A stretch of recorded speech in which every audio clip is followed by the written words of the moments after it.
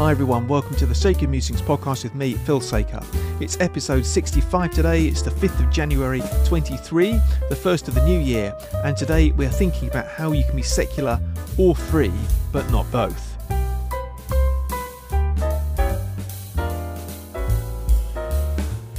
So welcome to the podcast everyone, and a very happy new year to you. And I'd just like to give you a special welcome if you are new to the podcast. I had a nice email this morning from someone who'd just discovered the podcast over Christmas and had appreciated it. Thank you very much for emailing me. And if you are new to the podcast, then let me just take a moment to explain what the podcast is about. I started it back in 2021 as I was just thinking about, how I just couldn't understand why more churches particularly weren't engaging with what was happening from a sort of Christian perspective and looking at the Bible and looking at what was happening in society and trying to join the dots. And there was just nothing really from the church about what was happening. So I started up this, originally it was a YouTube channel, then it became a podcast to try and work out what was happening. And I did videos looking at kind of individual topics, but that gradually morphed into doing a weekly podcast where I'll look at a topic each week, one main topic. So what we do is I start out with a bit of news, links and things that I've seen over the last week, and talk about those. Then we'll look at a main section, usually which is a particular topic that we're looking at for that week, and then we'll finish off with a reflection from the Bible. So that's what we do, and thank you very much for emailing me. I do really appreciate anyone who emails me through with comments, questions, or thoughts, encouragement, whatever it might be. It's really encouraging to me just to know that people are listening and engaging with what I'm saying. So that's brilliant. You can get in touch with me. You can email me through via my website if you want, or you can email sacredmusingspod@gmail.com. Or you can get in touch via Telegram. There's a Telegram channel. The link is down below in the description. Or you can leave a comment if you're here on YouTube. And just to say, just in case I get kicked off YouTube, there is a channel on Odyssey as well, which is happening. I think the fact that Elon Musk has taken over Twitter is, I think, put some of these social media companies a little bit on the back foot, and I wonder if they're slightly more hesitant to ban someone now than they were. I don't know, but either way, it might happen because I do sometimes talk about the vaccine, and you're not allowed to talk about that very much on YouTube. So there we go. That is that's by the by. If you'd like to support me, by the way, I always forget to say this until near the end. I don't want to be one of these people who's always asking for money. But if you do want to support me, then you can do that on Buy Me a Coffee. There is a link for that down below in the description as well. And I really do appreciate all of those things. The commenting, the likes, the, everything. Really, really kind of you. So, yeah, that's just what I wanted to say to begin with.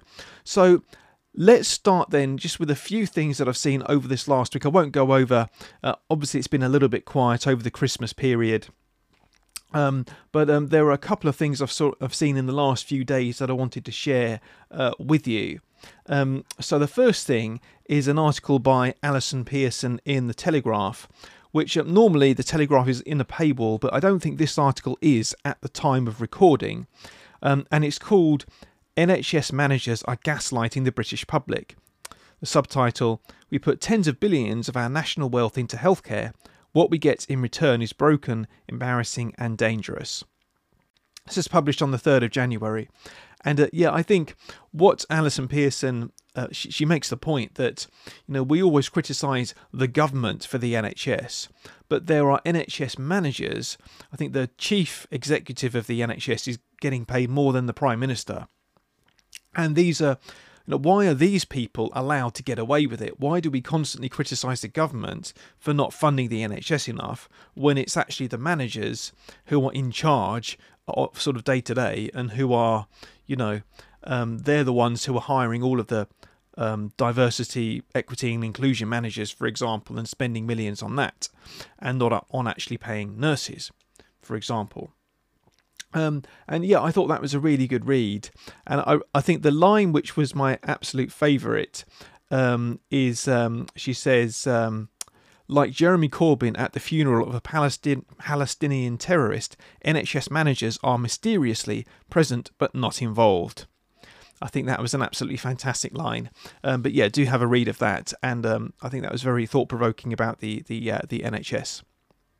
And you might remember I looked at the NHS just before Christmas as well. If you didn't catch that one, you might like to go back and have a look at that. The second thing is the thread on Twitter about how Twitter rigged the COVID debate. And this is looking at all these revelations that have been coming out over the last few weeks about what's been going on at Twitter over the last 2 or 3 years, and about how there was censorship. People like Martin Kulldorff and Jay Bhattacharya, who were scientists behind the Great Barrington, or two of the scientists behind the Great Barrington Declaration, were censored by Twitter. And it happened at the request of the US government, and probably the other governments got involved as well. And it just made me think, that we know censorship has happened now on Twitter. We know that it was the case that other scientists who were eminently credentialed and so on were silenced or restricted. And I don't understand why anyone could still believe in, in inverted commas, the narrative.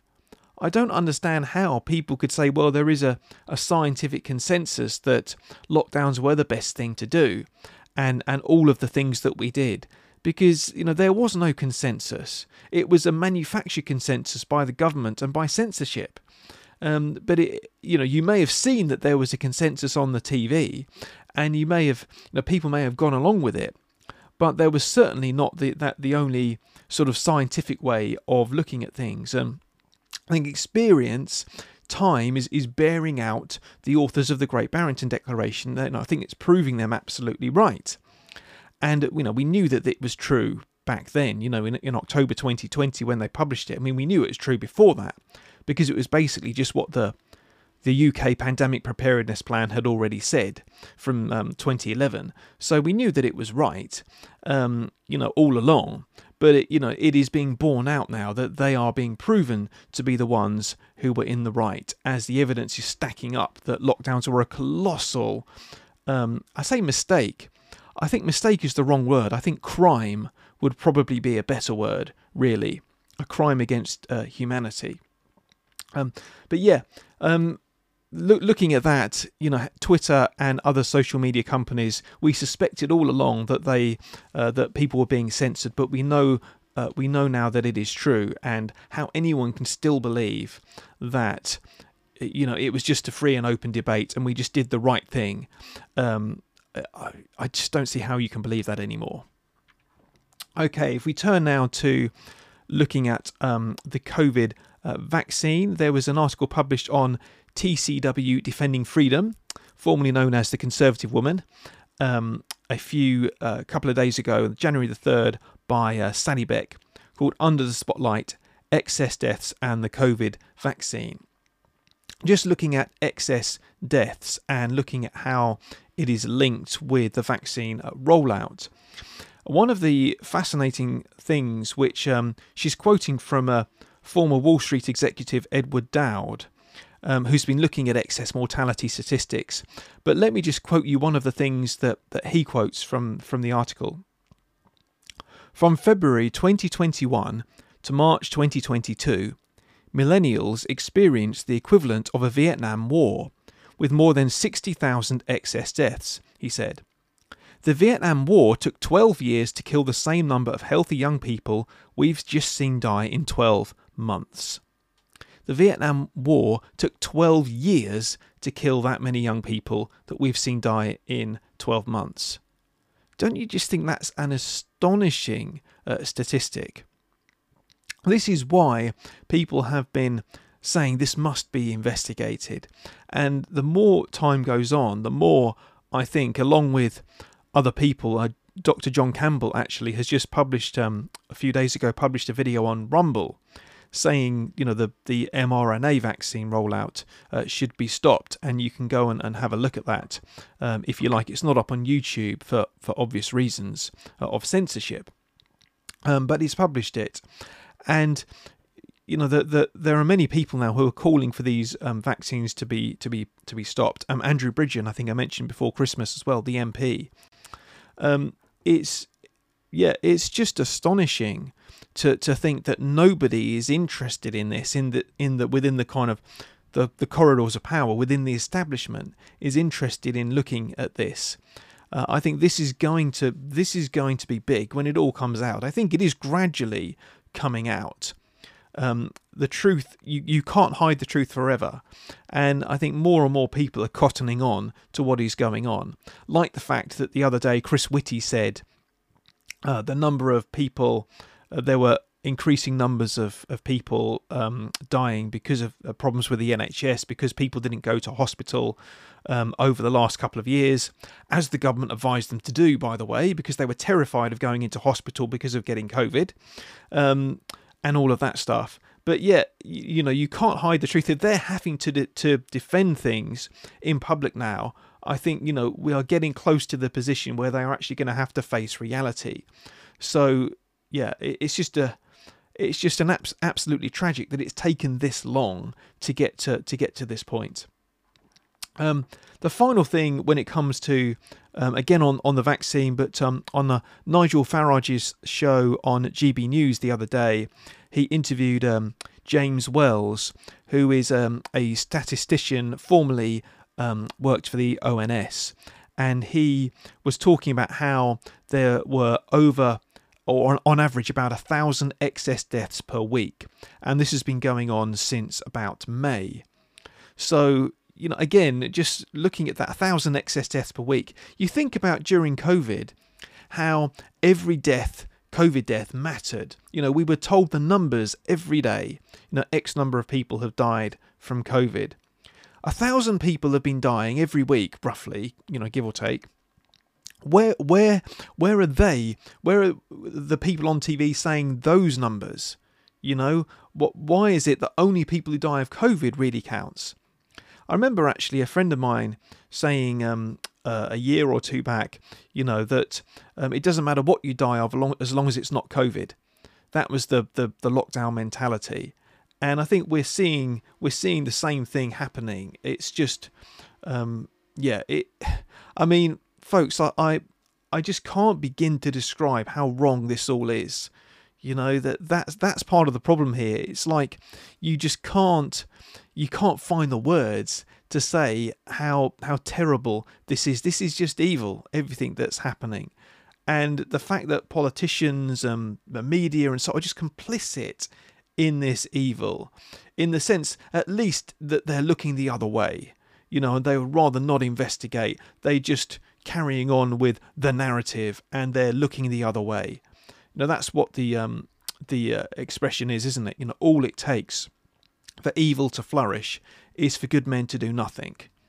And, that's the problem, that no one has the courage, or few people have the courage, like Andrew Bridgen, to actually stand up in Parliament or to stand up in the media and say, hold on a minute, this is wrong. We need to look into this as a matter of urgency.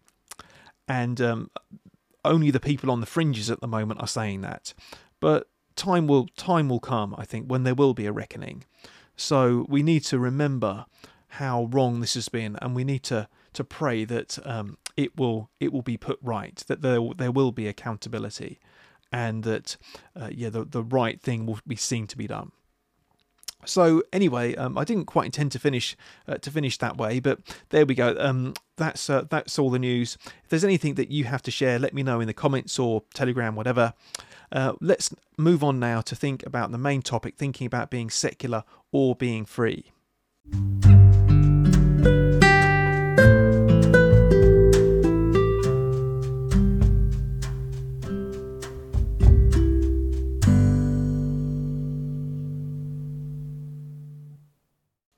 So the title of this section, I've called it Secular or Free, Choose One. The idea being that really being secular or being free are mutually exclusive. That's really what I'm getting at here. So let's think about this.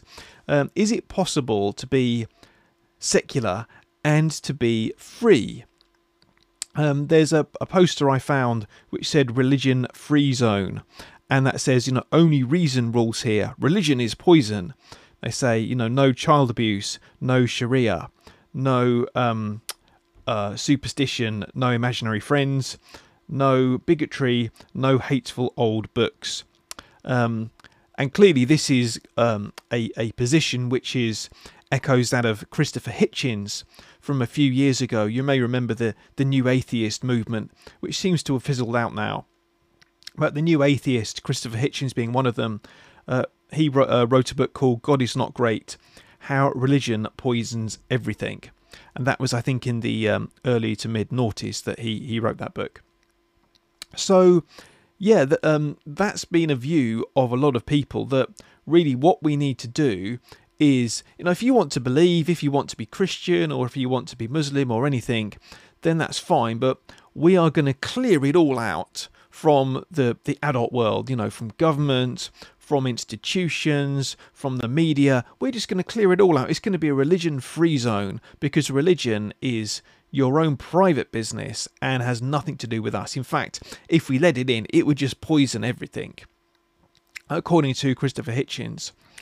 Now, is it possible to do that? I think there are people who would argue that is the right thing to do. If you're watching this on YouTube, I've got pictures of a few different people up there. But I think this idea that people may recognise the role that Christianity has had, and may even think that it's got a role to play, an important role perhaps to play today, but they don't see it as being foundational. So the people I've got the pictures of are Andrew Doyle, who I think was raised in the church. I think he's talked about that before, but I believe he calls himself an atheist now. Now he's written about the importance of free speech. I agree with him a lot on many different issues. I like Andrew Doyle a lot, but and I think he recognises that Christianity is important. But I don't think, he doesn't believe himself, and I don't think he would see Christianity as sort of being foundational to society today. And you could say the same about Douglas Murray. I've also put him up there. Douglas Murray is, I have a huge respect for his opinions, for his thoughts. But again, he's an atheist, and that I think he sees Christianity as kind of being historically important, and even an important part of society today compared to Islam, but certainly not in that sort of foundational sense, I would say. I've also got up there Renee Hondekamp. Renee is, if you haven't come across her, she's a doctor at GP, and she's been a voice of reason over the last 2 or 3 years when it comes to COVID, that she's really stood up for freedom and for medical ethics and doing what's right for children, and for so on. So I really have a lot of respect for her. She's been very brave, and she's been on the news, been on GB News and other places as well to talk about this. But the other day, Lawrence Fox said something on Twitter about abortion. Against abortion, and she replied, and she was quite disparaging actually about the Bible and about biblical sort of ethics. So she was has been standing on the side of truth when it comes to COVID, but is not by any means a Christian. Similarly, I've got up there the lovely Beverly Turner. I think she again has been a real voice of reason over the last 2 or 3 years. She was so brave standing up against the vaccine mandates. But she's an honorary, I think, associate of the National Secular Society, and so like so many people, they have they may perhaps want to stand on the truth, but then when it comes to Christianity, will reject it. And say, yes, well, okay, it might be important for our society in some sense, but I just, it's not for me, and it's fine if you want to do it, but I wouldn't, it may have had a historical role perhaps, but not now, or at least we've moved beyond it. So, we've got a funny kind of mix of opinions there, and I'd just like to say, by the way, I included those people because they're all people I like and respect in many different ways, and I didn't mean to pick on them kind of in particular. But this attitude, I think, is just quite common. You know, that Christianity, yes, it might have been historically important. It might be important to our society in some ways today, but by and large, I reject it. And I think that, you know, being secular is better. Although we might be historically Christian, you know, I think it's just better to be kind of secular. So let's just, before we move on, let's clarify what secular means. Secularism, there are two definitions of secularism, or two kind of different ways that people think about secular. The first way is more classically, it's a kind of a level playing field for different ideas or beliefs. So it doesn't seek to exclude religious belief at all. It just seeks to provide a kind of level playing field for different belief systems. So if you're a Christian, then that's absolutely fine. You know, you can bring your whole self as a Christian to the table with all of your beliefs and everything. And if someone else is a Muslim and has different beliefs, they can bring all of their beliefs to the table as well. And it's just kind of a level playing field to ensure, I was going to say to ensure a fair fight. I'm not quite sure a fair fight is the right way of putting it, but that's kind of the idea, I suppose, just making sure everything is fair and different ideas are represented kind of fairly. That's one definition of secular. The other definition, which I think probably more people would think of when they hear the word secular, is the systematic exclusion of religious beliefs from public life. And I think probably the National Secular Society would be more down that road of secular, in that yes, you know, you may have your private religious beliefs, but keep them out of government, keep them out of the media, you know, keep them from making any difference in law or today's life, basically. So I think those two are the different ways of thinking about secular. One is just a level playing field. The other one is actually trying systematically to exclude religion. Now, I want to say, let's assume people don't want to systematically exclude, in inverted commas, religious beliefs. So I think that, you know, I can sort of understand the first understanding of secularism. I don't think anyone really wants to ban anyone with religious beliefs from holding public office. I think the people I mentioned previously, I haven't gone round and asked their opinions, but I'm pretty sure that, you know, at least people like Andrew Doyle and Douglas Murray and so on would not want, you know, Christian MPs from being banned from, you know, being MPs. That would be completely the opposite of what they want, I think. So, you know, I'm not really dealing with that kind of definition of secular. That is, by the way, known as secularist. Not that, you know, definitions these days matter too much, but you know, because I think people just say secular to mean whatever they think it means. But secularist is kind of what it's properly known as. So let me give you one example of the kind of thing which I'm talking about. It's the issue of abortion. Now, abortion is one of these hot potato issues where it's almost like you're not allowed to have alternative opinions about it anymore. I mentioned before that Laurence Fox was putting it on Twitter last week, I think, or a little while ago, and he got quite a strong pushback about this. And I think a lot of people have this view that, you know, yes, Christianity teaches that all life is sacred, including, you know, life from the moment of conception. So, you know, Christianity is against abortion, of course, and that's what I would agree with. That, you know, I think the Bible is very clear.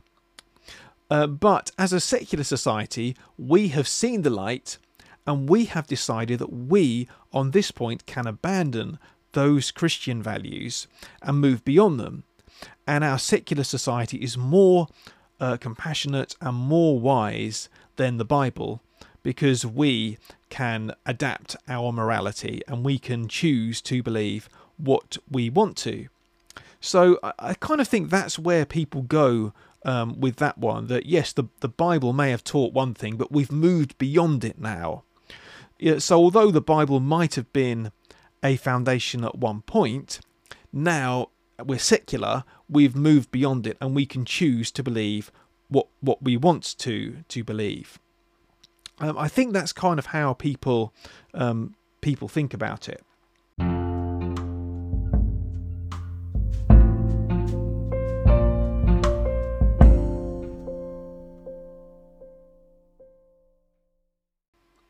So let's think about where secularism came from. Let me quote you an article from Tom Holland. I've quoted Tom Holland before, his book Dominion. I think that's one of the books that I recommend everyone to read, which just kind of talks about the influence of Christianity on the modern world. But this is from an article that he wrote in the New Statesman, which sadly is now behind a paywall, I think. Which was written a few years ago, but he's talking about the roots of secularism. So let me quote you what he says. Most people, Richard Dawkins assures us in The God Delusion, pay lip service to the same broad liberal consensus of ethical principles.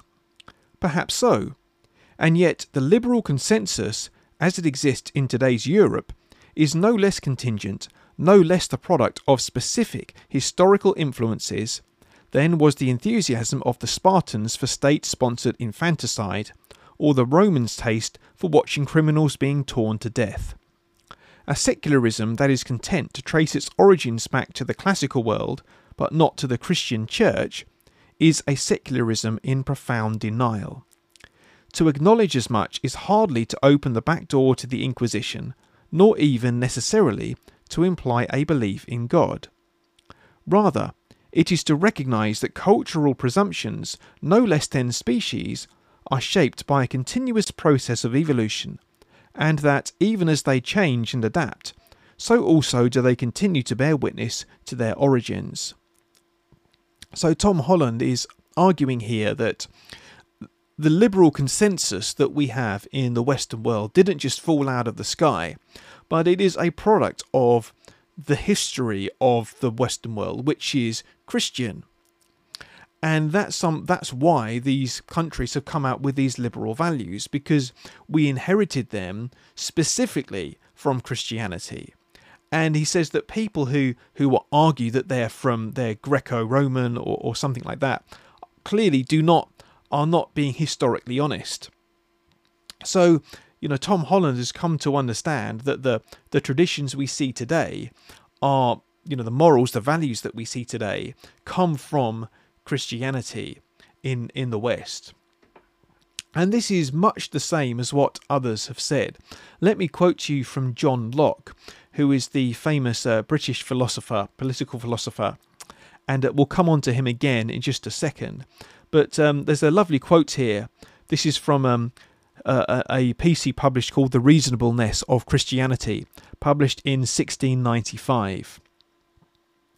He that travels the roads now applauds his own strength and legs that have carried him so far in such a scantling of time, and ascribes all to his own vigour, little considering how much he owes to their pains, who cleared the woods, drained the bogs, built the bridges, and made the ways possible. I think this is a wonderful quote. Whereas John Locke is basically saying, look, people today, and bearing in mind he was writing in 1695, so nothing has really changed, they enjoy all of the benefits, and they say, all of this is down to us. But he says they think nothing of the people who actually did the hard work before. And actually, I think the irony, or I don't know, whatever it is, but John Locke is one of those people actually now who helped to drain the bogs and clear the ditches and so on. We need to look to the ideas, the foundations that the ideas we believe were built on. And it's no good to simply take these ideas as read and say, the liberal consensus, it just came to us out of the sky, but say, well, we're kind of going to forget Christianity because, that we've got the values now, so we can ditch Christianity. Now, John Locke says, no, we need to think about the foundations that our values were built on. We can't just take the values as read. So let me go on to John Locke again. The last week or two, I read his second treatise on government, which was published in 1689. And this is his most famous work about the government and about politics. And it's something that I want to come back to, maybe even next week. So, I think it's... But I think, it is well worth reading. And I would recommend, if you have a bit of time, even just like the first half I found, the best, kind of most inspiring for me. And just the way that he builds up the case for freedom and for, the government as kind of part of that. And we will come on to that, I hope, in another week, maybe next week. Really inspiring. And if you Google it or DuckDuckGo it, whatever, I think it's the version that I read was earlymoderntexts.com. And it's one of the top results on the search engine. Let me quote you a little bit from his second treatise of government, thinking about where he derives our freedom from. To understand political power correctly and derive it from its proper source, we must consider what state all men are naturally in. In this state, men are perfectly free to order their actions and dispose of their possessions and themselves in any way they like, without asking anyone's permission, subject only to limits set by the law of nature. So John Locke starts out by saying, to understand political power correctly, we must derive it from its source. So he goes straight to the foundations. We must derive it from its source. And he says, we are born free. Now, why does he say that we are born free? A little bit later, he goes on, and reason, which is that law, teaches anyone who takes the trouble to consult it, that because we are all equal and independent, no one ought to harm anyone else in his life, health, liberty, or possessions. This is because we are all the work of one omnipotent and infinitely wise Maker. We are all the servants of one sovereign Master, sent into the world by his order to do his business.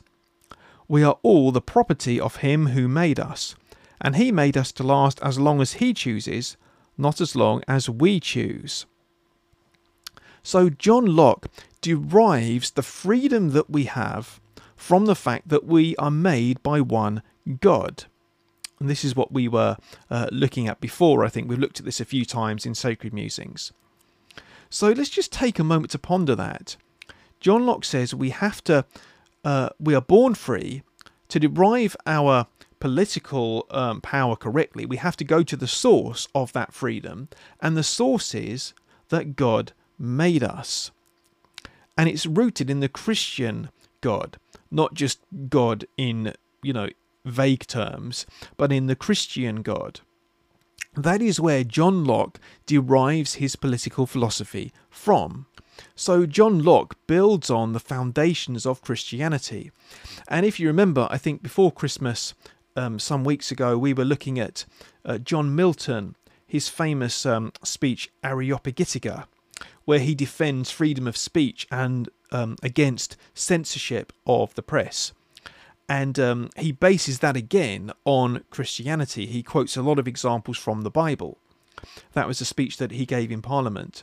So the foundations of our freedom, freedom in politics, freedom in life, freedom of speech, are all Christian freedoms which are supported from the Bible. That is the fundamental point here. And what I'm trying to say is, can the structure stand without the foundations? If you take away the Christian foundations of our society and say, well, we moved beyond them now, they may play an important role historically, but we've moved beyond the Christian foundations, can we then expect to retain our freedoms? Freedom of speech, freedom, liberty in what we do, and so on. I don't think we can. That's the thing, that when you take away the foundations, at the end of the day, the building's going to crumble. And I think what happened through the course of the 20th century, as Christianity has been eroded from public life, certainly from the 1960s onwards, then what has happened is the foundations have been taken away. And for a long time, I think we coasted on, without the foundations, because we were still kind of enjoying the fruits of some of the labours of people who built on those foundations. We still enjoyed some of that freedom through the 80s and the 90s and so on.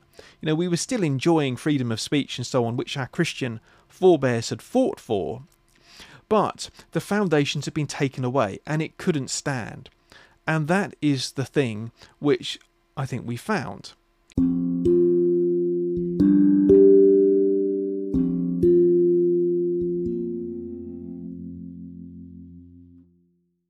So what fundamentally is the problem with making secular arguments for freedom? Because lots of people have done this and have tried to do this. The problem is that every secular argument for freedom, whether that be for free speech or even for moral values or anything like that, it involves a kind of sleight of hand. That, for example, if you appeal to some good that you believe that is desirable, for example, you say, well, we should allow free speech because that will lead us to the truth. If speech is allowed to be free, people are allowed to debate things, that will lead us to the truth. What if I don't accept that as a good? And what if I say, well, actually, I don't think, arriving at the truth is necessarily the best thing. I think it's better that the government should have control over the truth. Now, you might think, well, that's a ridiculous thing. Because how can we trust the government? But I think some people do genuinely seem to believe that. So they might just think differently. And if you think that, allowing people to think for themselves and come to the truth on their own is a good thing, other people might think differently. And it's similarly with appealing to reason. Other people, secular arguments will make a reasoned case for something. But then, well, what if I reason differently? What if I have different values? What if I think differently? Ultimately, the problem that secular arguments have is that they have to appeal to some authority, whether that be reason or whether that be some value or something. They have to appeal to something as authoritative, where it can't have, without God, it can't have that authority. Because it's just your opinion at the end of the day. You might think that your reasoning is flawless, perfect, logical, and everyone should submit to it. But at the end of the day, it's just your reasoning and your opinion. If you can't convince someone else, then it has no authority. That is the problem with secular reasoning. The fundamental problem that we have as a society is who's in charge. Who gives the authority as to how a society should be? And whatever you say is in charge will shape the society. So if you say God is in charge, then God has made us free, God has made us like this, and it will lead to the kind of society which we have enjoyed in the Western world. If you say that reason and technology are in charge, then that will look very different. And I think we're starting to see what that might look like.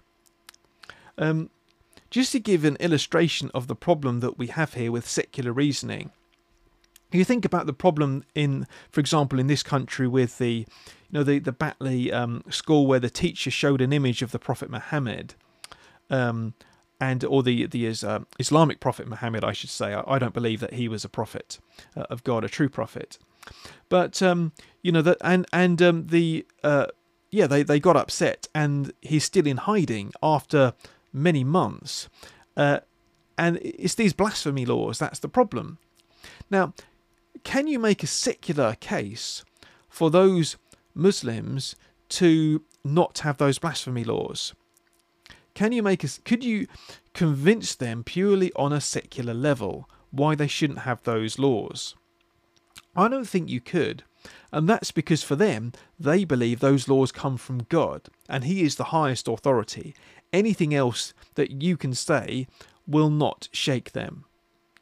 And I think this is where we have an authority problem. There is, when you get rid of God and when you become secular, you have an authority void, and the gap will be filled by whoever believes that they have the ultimate authority, whether that be the government, whether that be scientists or the science or whatever it might be.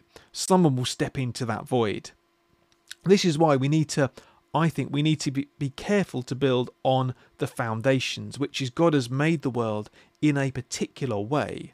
And we need to look to that as the truth, the source and the foundation of all truth to build on, rather than trying to put whatever else we might want to in that void of that authority void. So I just wanted to finish by thinking about which societies are most free, just to kind of prove the point, really. Because it's not a coincidence that the Western kind of post-Christendom societies are usually the most free, the liberal democracies. And if you look around the world, then there's very little freedom in places like China or North Korea, which are very, very hostile to Christianity. You could add to the list places like Afghanistan as well. They're hostile to Christianity and they are not very free. Those two things are related. That's what I'm saying here. And what I think is telling is that as a society, as we have become more secular, we haven't become more free, we have become less free. That is the key point, I think, the key thing to remember. Now, as we have secularized, we've become less free. That's because we have detached ourselves from the foundations which would actually bring freedom. We have detached ourselves from thinkers like John Locke, who wrote extensively about this and whose ideas held a lot of sway up until perhaps more recently. We need to get back to the foundations. And I find it baffling how people can't join the dots here, and they can't say, well, as we become more secular, we become more free. I suspect it's because people think that they want, everything that secularism brings. They want the freedom, so to speak, to actually be able to do what they think they want to do, like issues like abortion, same-sex marriage, and so on. That we like the freedom that Christianity brings when it comes to, being able to live our life without government interference. We don't like, having the constraints, so we think, of not being able to kill unborn babies, or 2 men or 2 women not being able to get married. Unfortunately, it comes as a package, and I think this is the challenge, I would say, to our secular society today, to people who see the problem of all the authoritarianism going on, which is, are we prepared to seek the foundations and with it seek the morality and the values that come from Christianity and actually return to those values rather than seeking freedom and in doing so enabling this kind of authoritarianism. I really do think we have a choice here, either to embrace Christianity as our foundation once again and to look to that for the source of our morality, our values, our government and everything, or we go down the secular road, we ditch Christianity and we see just how authoritarian the government gets. Those two things are mutually exclusive, they are opposites. Either we go back to Christianity and return to freedom, or we go down the secular road and see the government get more and more authoritarian. I think that is the choice that we have before us. I'd just like to finish with a quote from Galatians. I've been writing a book about the Christian life recently, and this quote sort of jumped out at me once again, as it always does. Galatians chapter 5 verse 1. It is for freedom that Christ has set us free. Stand firm then, and do not let yourselves be burdened again by a yoke of slavery. Freedom is what Christ came for. Freedom is what he came for, and That's wonderful good news. And that is something which I hope we can look more into in this coming year as we think about what it means to live as human beings.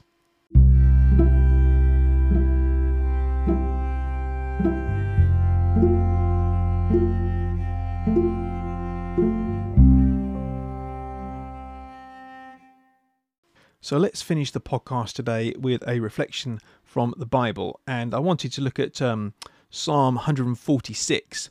I read this a few days ago and it really jumped out at me. It's not a very long psalm, so I'll read the whole thing out. I'd just like to say, by the way, I didn't say this at the start, but all of the links that I've mentioned will be down in the description below. All of the things I started out with, in case you want to kind of explore any of that further yourself. So Psalm 146, let me read this out. Praise the Lord, my soul. I will praise the Lord all my life. I will sing praise to my God as long as I live. Do not put your trust in princes, in human beings who cannot save. When their spirit departs, they return to the ground. On that very day their plans come to nothing.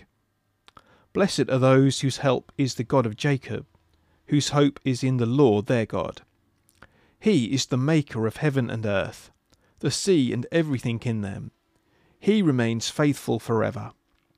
He upholds the cause of the oppressed and gives food to the hungry. The Lord sets prisoners free. The Lord gives sight to the blind. The Lord lifts up those who are bowed down. The Lord loves the righteous. The Lord watches over the foreigner and sustains the fatherless and the widow, but he frustrates the ways of the wicked.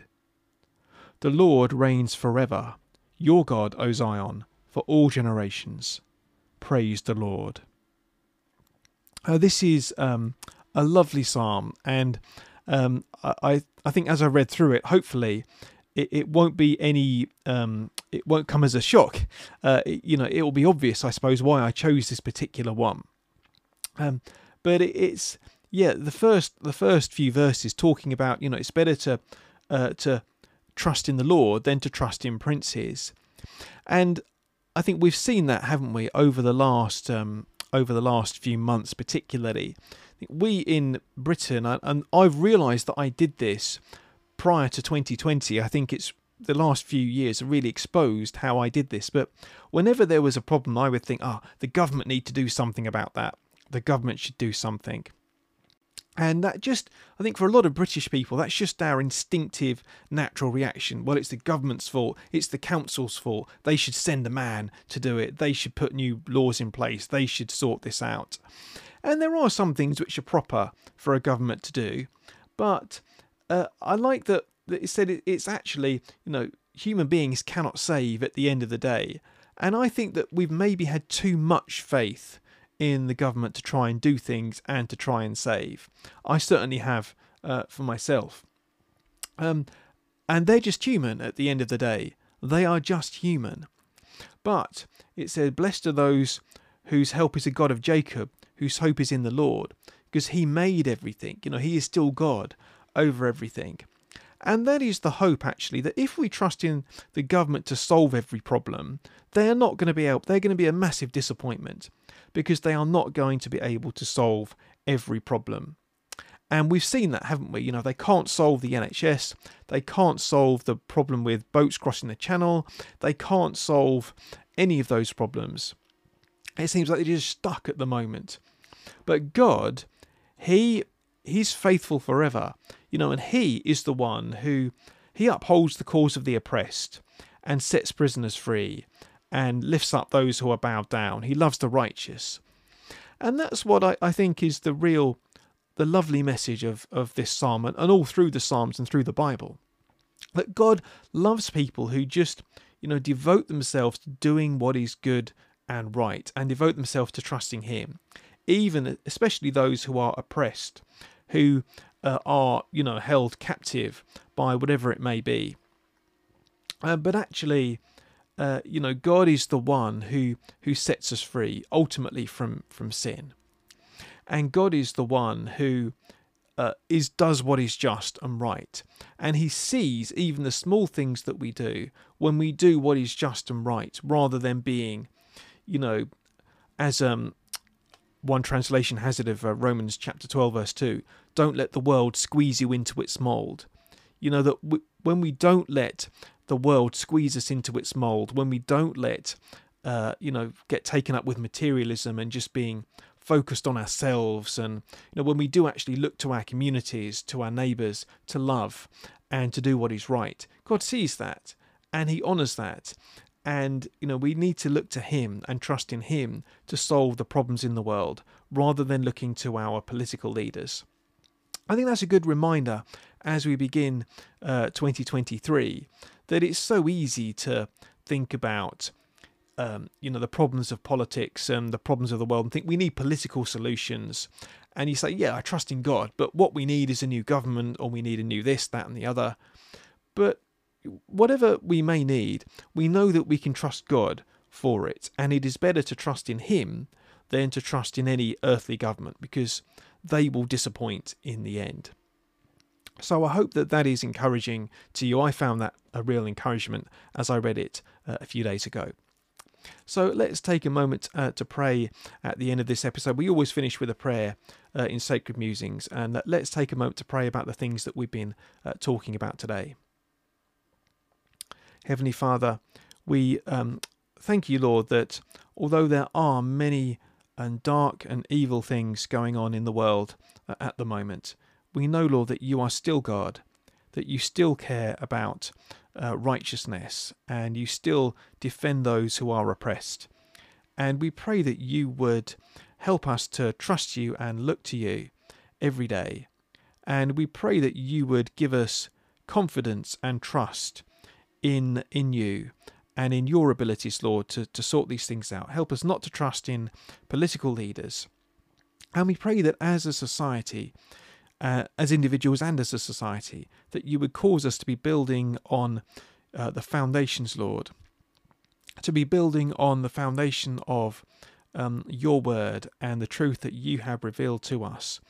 We pray that you would help us to look to you once again in every way, and to build a society which is based on you and on your values, your word, your commandments, everything, Lord. So we pray these things and entrust ourselves to you and those we love to your care this week. In Jesus' name, Amen. Well, thanks so much, everyone, for joining me today. Happy New Year once again, and I look forward to seeing you again next week. Don't forget to get in touch. Telegram, email, sacredmusingspod@gmail.com, or leave a comment below. And all the links below, and there's the Buy Me a Coffee link as well if you would like to support me. So thanks so much, everyone. God bless, and I will see you again soon.